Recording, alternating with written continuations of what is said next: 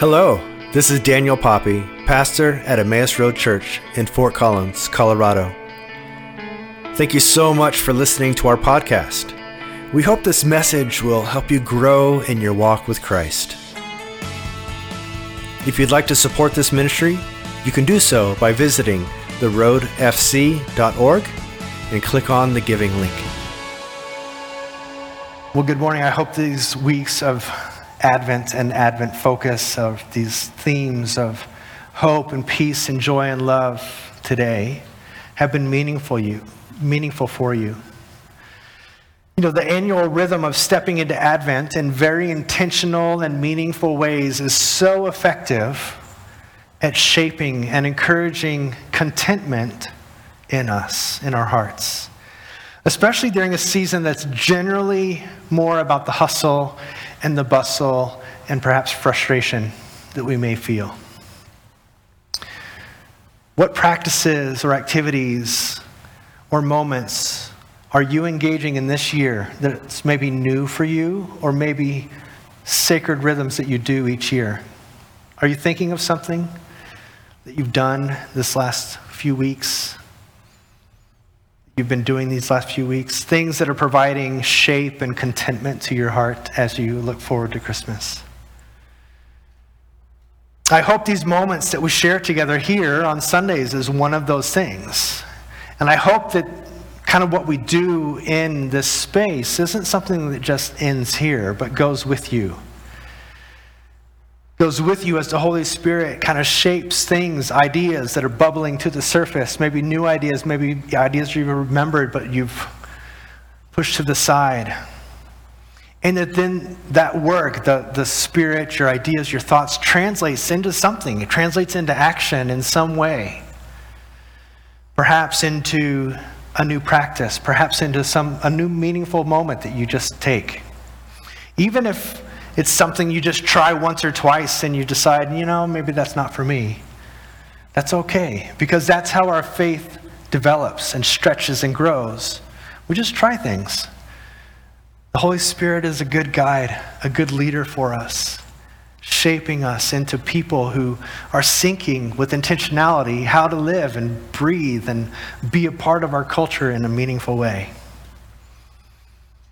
Of course, here in this final week of Advent, as Christmas Eve is coming this Saturday, can you believe it's already here?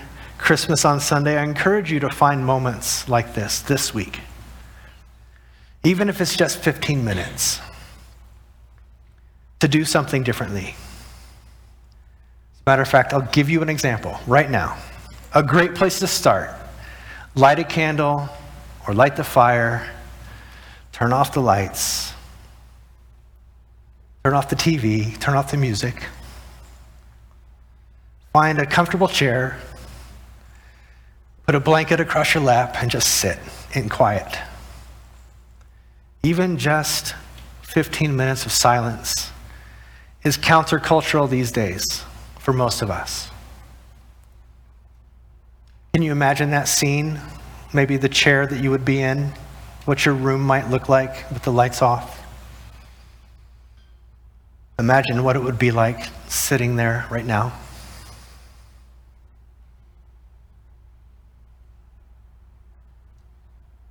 Now, just like in this moment, in the coming days for you, lots of things will be popping into your head. Lots of ideas, lots of thoughts. Let the to-do list items, the things that you need to get taken care of, let those kind of go for a moment. There's going to be plenty of time for that later. But in this 15 minutes, look for that thing that pops into your mind that's really special, really meaningful. Maybe it's someone you're thankful for. Maybe it's a fond memory that you cherish.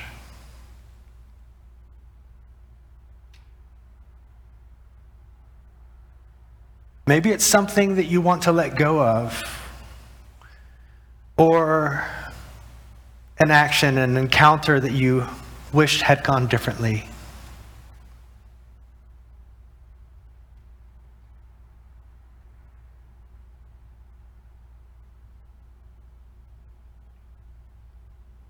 as that one thought begins to linger,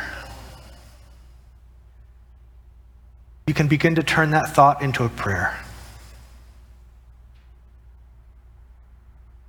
Perhaps a prayer of thanksgiving, gratitude. Perhaps a cry of help. Either way, the Spirit is faithful to meet you in that moment, to guide you.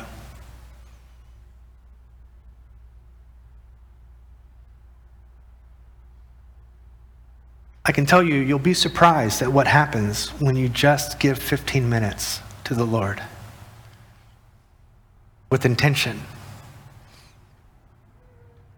You might add moments like these to your favorite Advent activities, like reading Advent reflections from one of the hundreds of great Advent devotionals out there, or just reading your favorite passages of Scripture, listening to podcasts on Advent or reflections, or listening to your favorite songs. You might even go back and listen to the Emmaus Road Advent Reflections podcast series we did last year, 2 years ago actually. I was just looking back at those. They're so good. Scott, I was listening to yours yesterday, the one that Scott shared, and then we sang one of the songs that we sang this morning. Look those up on our website or on YouTube, you'll find it. But they're really great. Spend time with these things. Find moments in which you just take 15 or 30 minutes before or after dinner, just whatever time is convenient for you. You can do it alone. You can do it with your family, with your friends, with your kids. That's great. Well, as we continue embracing Advent this year, we continue with the themes of hope, peace, joy, and love. And today, love will be the theme. The Advent themes of hope, peace, joy, and love have not become the foundation, the cornerstone of the church's celebration during the season by accident. It's because these themes, if you really take it down to their simple core, these themes encompass everything we know of Jesus, God, and the kingdom. These themes cover it all.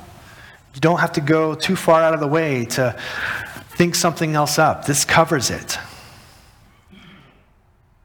Hope encourages us to hold our aspirations and desires before the Lord in order that we may be molded into heavenly priorities, that those hopes and desires may be molded into heavenly priorities. And these priorities then usher in the kingdom into our lives, into our relationships, into our communities. And of course, when we studied peace, we were reminded that the peace that comes from the Lord works countercultural to the peace that the world provides. In other words, the contrast between peace that happens to us is recognizing that peace comes to us oftentimes when we're in very non-peaceful situations. The peace that God provides to us is there for us no matter what the situation is doing. And that peace in our heart, it's a gift, and it bolsters our faith. It gives us courage to faithfully live the way Jesus demonstrated for us, even in the tension, even in the non-peaceful moments. Then last week, as we talked about joy that sustains and drives us, remember the promise of rescue and help that is to come. And this is fulfilled in Jesus' birth, his coming. It's demonstrated in the new kingdom and the life that Jesus demonstrated to us, restoring us. It comes to us in the salvation from the power of sin and death through God's victory over the cross and his resurrection, and in the power to live as Christ did with the Holy Spirit. So in other words, joy is a frame of mind, a frame of heart. Happiness is a result of joy. It's not always there, but joy is a frame of heart. And finally this week, love. Love becomes the culminating element as Jesus, God with us, enacted that power of love to bring freedom, restoration, and healing to all who would receive it. And these are not just concepts that remain abstract in our minds, because we're living in between. The first Advent did happen. Christ did come. Christ did demonstrate all of these things for us.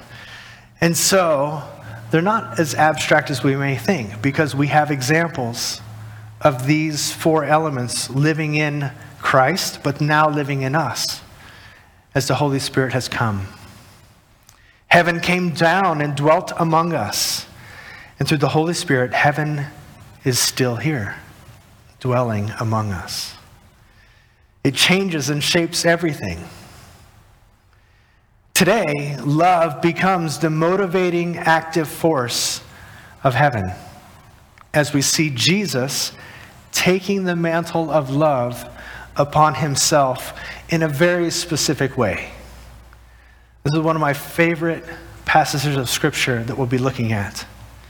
Because we'll see, once again, that Jesus is fulfilling prophecy, specifically the prophecy spoken in Isaiah 61, revealing what the power of love unleashed upon the world will do.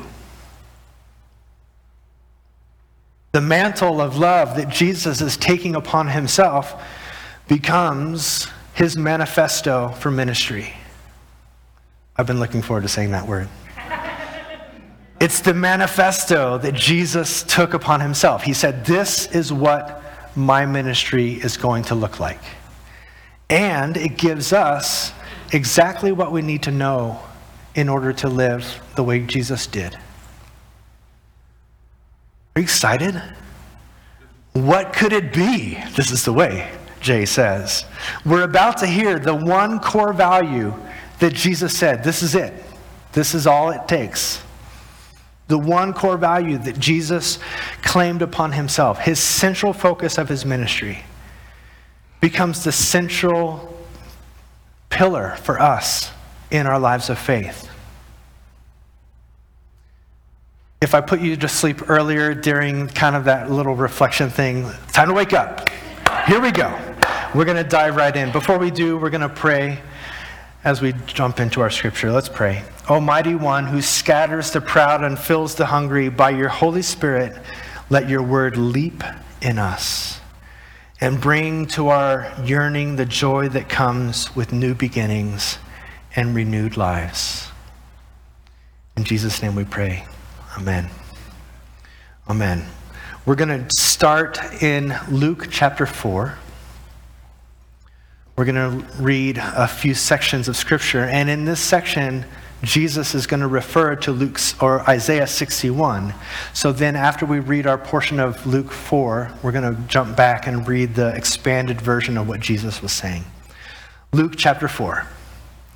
Then Jesus returned to Galilee, filled with the Holy Spirit's power, and reports about him spread quickly through the whole region. He taught regularly in their synagogues and was praised by everyone.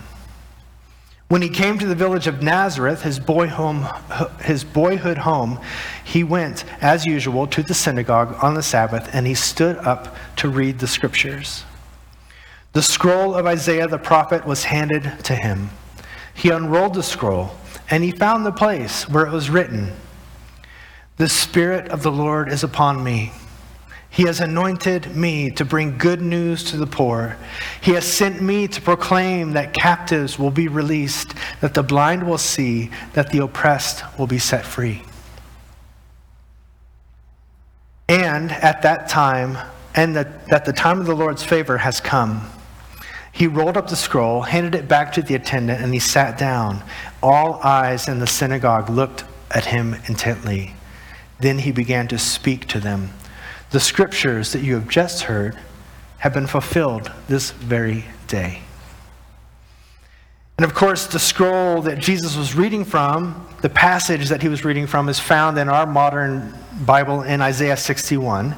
So let's look at that passage. Isaiah 61, verses 1 through 4. "The Spirit of the sovereign Lord is upon me, for the Lord has anointed me to bring good news to the poor. He has sent me to comfort the brokenhearted and to proclaim that the captives will be released and the prisoners will be freed. He has sent me to tell those who mourn that the time of the Lord's favor has come, and with it, the day of God's anger against their enemies. To all who mourn in Israel, he will give a crown of beauty for ashes,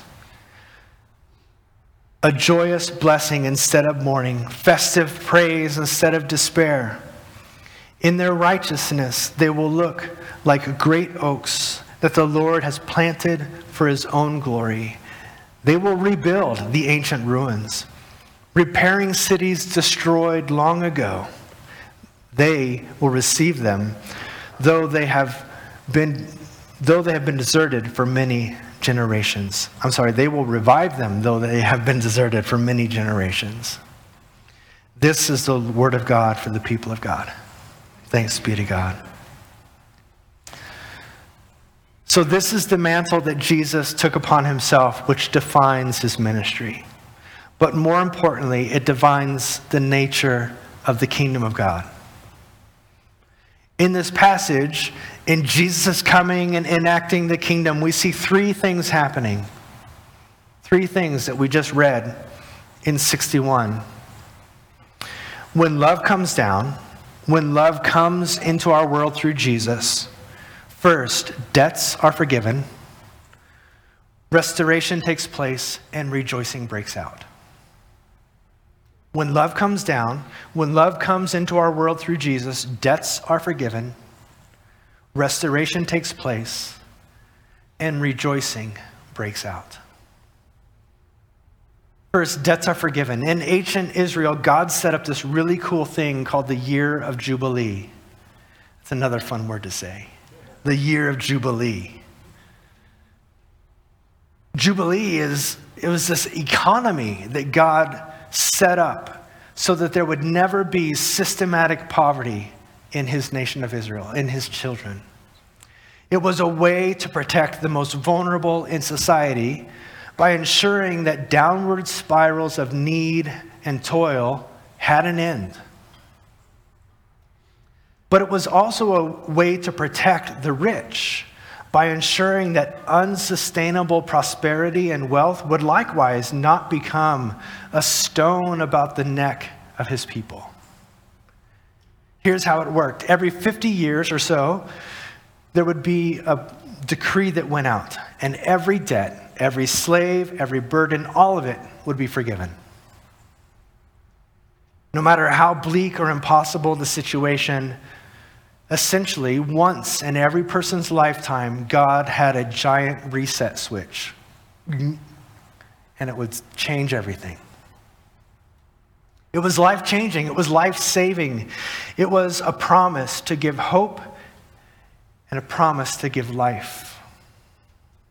Just as God instilled into the nation of Israel through the year of Jubilee, love now provides this reset, this reboot, this start over for our hearts.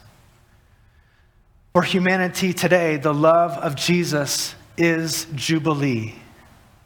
It does the exact same thing for our hearts, what the year of Jubilee did for the prosperity and the finances of the children of Israel. It gives a reset switch, a do-over button for the conditions that may otherwise be leading us in a downward spiral towards destruction.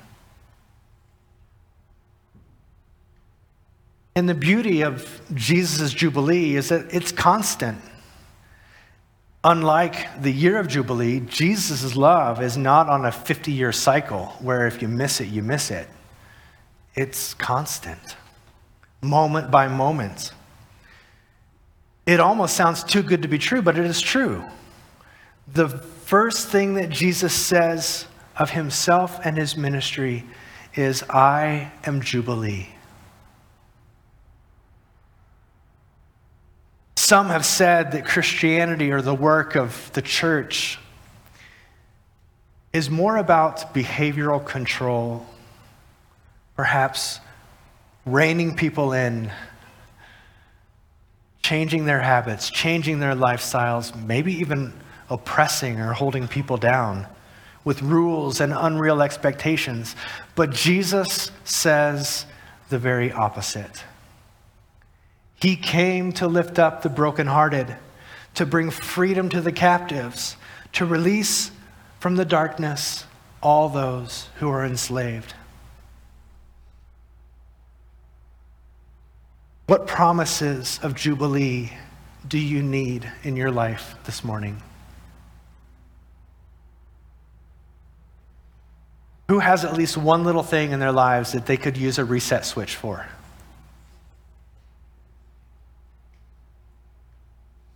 Things that just don't seem to be working. Things that we'd love to have a do-over on. Well, this morning, as we're kind of going through these three themes of love, I want you to kind of picture yourself walking through Trader Joe's or something with one of those little baskets. And you keep finding just yummy little things and you're adding it to the basket. These things, these promises that we're talking about, we're just going to be adding our hopes into this basket. And then as we gather around the Lord's table this morning and receive the cup and the bread, the Lord's going to hear these prayers. He's going to take these things from our basket.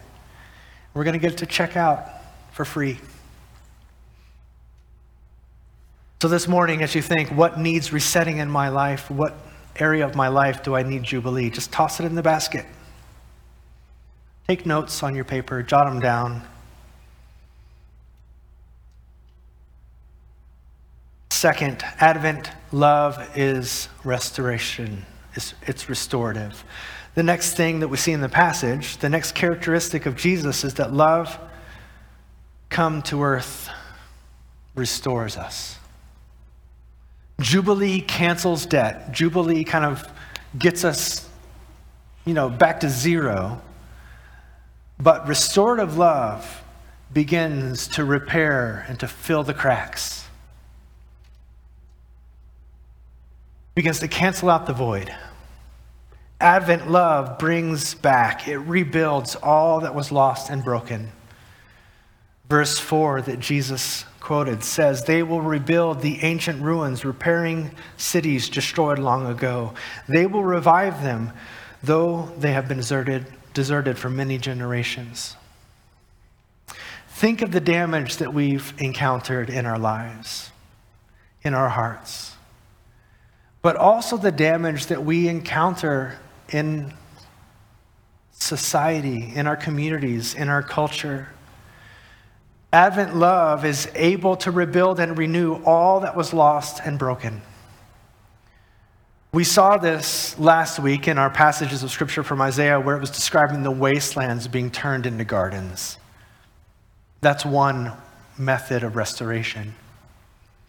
Today, Isaiah's moved on from the wilderness and now he's in the cities. He's talking about the places where we dwell, the ruined buildings, the ruined streets being brought back to life. That the places in which we live and we do life and we do commerce, that these become sanctuaries of life and wholeness. Our tendency is to assume that there's certain damage, there's certain types of things that are just too much. Our consumeristic throwaway culture actually builds this into the things that we interact with in our lives. Like, it's almost impossible to repair a modern vacuum these days. You got to throw it away and start over. We assume that there's certain damage that is just not worth fixing. We assume that even for God, there's a point in our lives beyond his ability to restore. But Jesus showed us time and time again that there's nothing too great for God. There's no discord too great that God can't pull it back in to a beautiful melody. I heard a story of a jazz musician who was playing a concert, beautiful, playing piano, and of course, right in the middle of the concert, someone's cell phone goes off really loudly. And it breaks the room. It breaks the magic. He even kind of stopped his playing because it was so disruptive. And the person kind of bustled out and took the call, and there he was, now this musician in the room with all these people, and what to do. Of course, he was a trained musician, so he took the melody that was in the ringtone and he played it.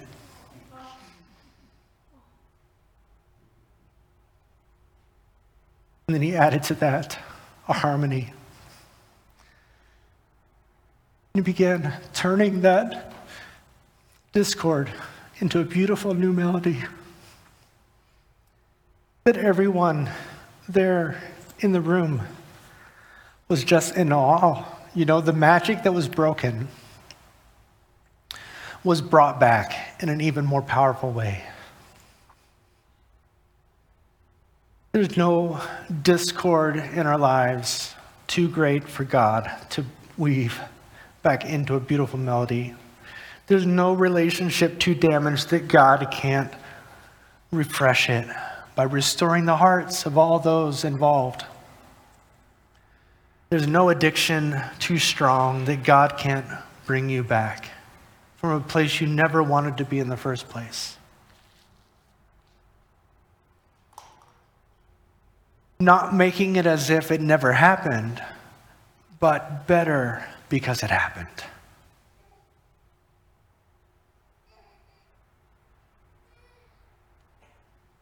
Like we're better, we're stronger, we're fuller, we're more whole, more complete because of the brokenness that has been in our lives that God has healed.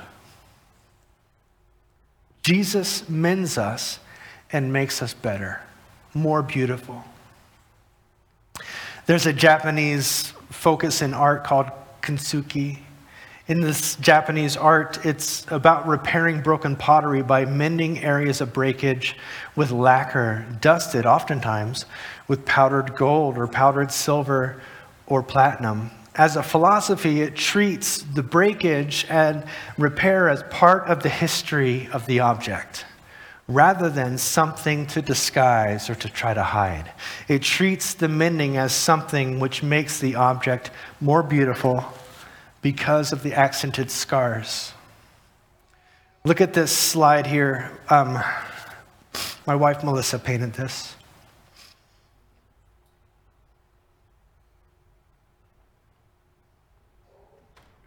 It's called Beautifully Broken. It's big, it's 30 by 48 inches, it's a big painting. And those gold sections, that's gold leaf that's been applied onto the cracks, the broken places on the heart.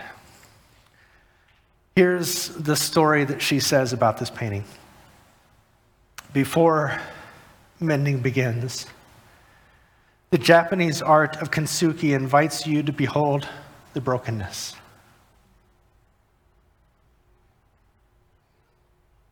It encourages you to learn from the broken fragments, to let them show you what happened in the past, to let them teach you what it means to be alive, to let them speak into how you can live renewed today. Today, you have the opportunity to slow down and behold the brokenness, to take time to consider how we've ordered our lives and what our place in mending this brokenness, personal but to our world, is. Even as the evidence of the fractures remain, perhaps we can make something beautiful out of the brokenness. Jesus' love frees us from very real enemies and very real brokenness. Like the numerous conditions that we may hold closeted in our hearts, that sometimes is made more acute because of the just general atmosphere of celebration that we experience at Christmas. Sometimes we try to hide it, but you may be carrying a severed relationship that's just hurting your heart. Addictions that are hidden, violence that's barely domesticated, depression that's being denied, a raging affair, self-loathing, greed, hatred, fear, whatever it is.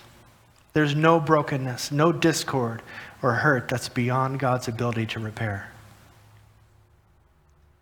And when God restores what is broken, he turns our shame and our scars into beautiful testimonies of his power and love.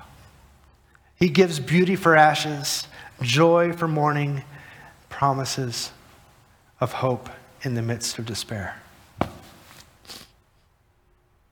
What hurt or discord do you need Jesus to restore in your life today? What would you like to add to your basket this morning as we gather around the table in a few moments? Maybe you're reflecting on a beautiful scar that God's already mended in your life. And once again, you're just in awe of his mercy and grace. But maybe you have a hurt that's fresh, raw, and it needs mending. What would you ask of the God whose love restores and repairs all that's broken?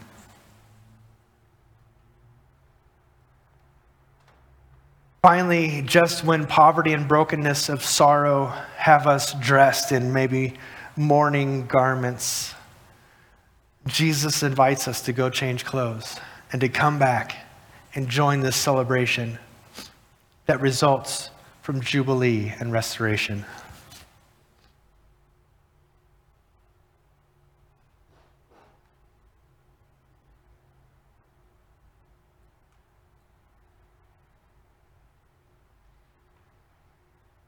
To all who mourn in Israel, he will give a crown of beauty for ashes, a joyous blessing instead of mourning, festive praise instead of despair.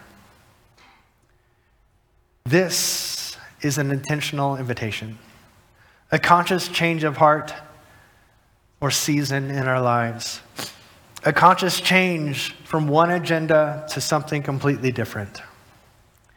An invitation into a new way of dress, a new way of thinking, a new experience, a new reality.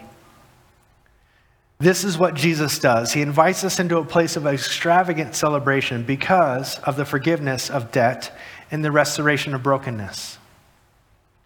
This is what is so remarkable about the person of Jesus. This is what makes him different than anything or anyone else. He's not a philosophy. He's not an ideology. He's not a religion that says, earn your way back to me. He's not a hype man telling you how good you could be if only you tried a little bit harder. He's the one dispensing food and drink and life and healing for free. He gives you a new future, a new identity, a new hope, a new start. He washes the guilt away. He washes the shame away. He makes you brand new, scars and all. There's a kind of a modern, beautiful story that demonstrates this well, demonstrates the power of Jesus' salvation. It goes like this. There's a girl who grew up in a cherry orchard just outside of Detroit, Michigan. And her parents, a bit old-fashioned, tend to overreact. First, when she gets a nose ring. Next, when she starts to listen to kind of weird music. Next, when she begins to dress differently, bringing different people around that her parents aren't quite comfortable with. Of course, there's tension, there's shouting at times. She's grounded here and there, and she begins to seethe. She screams at her father when he knocks on the door of her room after an argument, just saying, I hate you. And then that night, she acts on a plan that she's been toying with for years now. She runs away. She's visited Detroit before on a bus trip with her youth group to watch the Tigers play. But because newspapers report in her small hometown of the lurid details of the gangs and the drugs and the violence in downtown Detroit, she concludes that this is the last place on earth her parents would look for her. You know, on her second day in the city, she's feeling excited, and she meets a man who drives the fanciest car she's ever seen. He offers her a ride, buys her lunch, arranges a place for her to stay, gives her some pills that make her feel like she's never felt before. She was right all along. Her parents have been hiding real life from her this whole time. The good life continues for a month or two, but you can imagine where the story leads.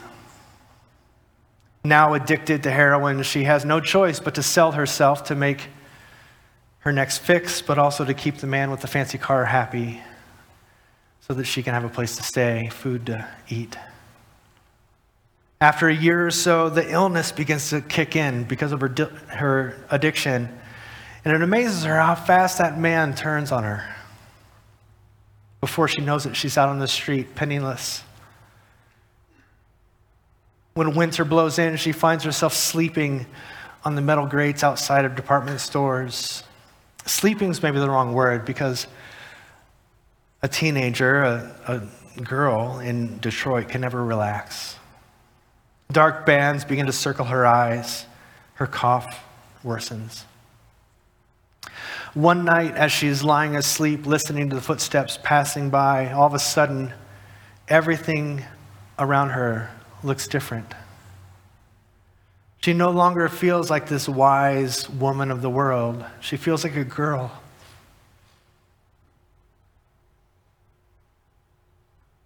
Lost and far from home and frightened. She begins to cry. Her pockets are empty and she's hungry. She needs a fix. She pulls her knees closer around her and shivers under the coat and the newspapers and things she has for a bed. Something jolts a synapse of memory in her mind in that moment, and a single image fills her head. A spring day back home. The trees in blossom. It's so beautiful. God, why did I leave? She says to herself. As pain stabs her heart. She's sobbing. She knows in a flash that more than anything else, she just wants to go home. The next day, she finds somebody she can borrow a phone from. She makes a few phone calls, and they go straight to voicemail. But on the third call, she decides to leave a message, and she says, Dad, Mom, it's me. I was wondering if I could come home. I'll be on the next bus. I'll stop through home about midnight tomorrow. And if you're not there, I guess I'll just stay on the bus and I'll continue on. The next day on the bus ride, she finally has time to panic over all the flaws in her plan. What if her parents are out of town or missed the message? Shouldn't she have waited perhaps a day or two to talk to them? But she was compelled to come, to run home. And even if they are home, maybe they have written her off years ago, weeks ago, months ago. Her thoughts bounce back and forth between these worries and the speech that she's beginning to write in her head of what she'll tell her dad. Dad, I'm sorry. I know it was wrong. It's not your fault. It was all me. Can you forgive me? Something like that. She says the words over and over in her throat, and it tightens and releases as the anxiety of this moment is building. She hasn't had to apologize to anybody in a long time. But of course, when the bus finally rolls into the station, the air brakes hiss in protest of the cold, and the driver announces in a crackly voice over the microphone, 15 minutes. The bus will be there for 15 minutes. So she has 15 minutes. She looks out, she doesn't see anyone. She makes a quick walk up and down, doesn't see anyone. She checks herself in the compact mirror, smooths her hair as best she can. She notices the tobacco stains on her fingers and wonders if Mom and Dad will notice. If they're here at all. I mean, who knows? But she walks up and down, no one's there. But then she decides to go inside the terminal, and the thousands of things that she had anticipated could have not prepared her for the scene that she sees. There, among the concrete walls and the plastic chairs of the terminal, stands a group of 40 or 50 people, friends, family, brothers, sisters, aunts, uncles, cousins, grandmas even there. Taped across the walls, a giant sign that says, "Welcome home." They've got balloons and poster boards and kazoos. The whole thing. Out of the crowd steps Dad as she runs to him. And through her tears and the quiveringness in her voice, feels like hot mercury, she starts her speech saying, "Dad, I'm sorry." And he interrupts her and he just says, "Hush, child, I know. I forgive you no matter what. You're here now, and there's a party to get to." This is what Advent love can do in our hearts. It forgives the debt. It restores the brokenness. And it invites you to celebration.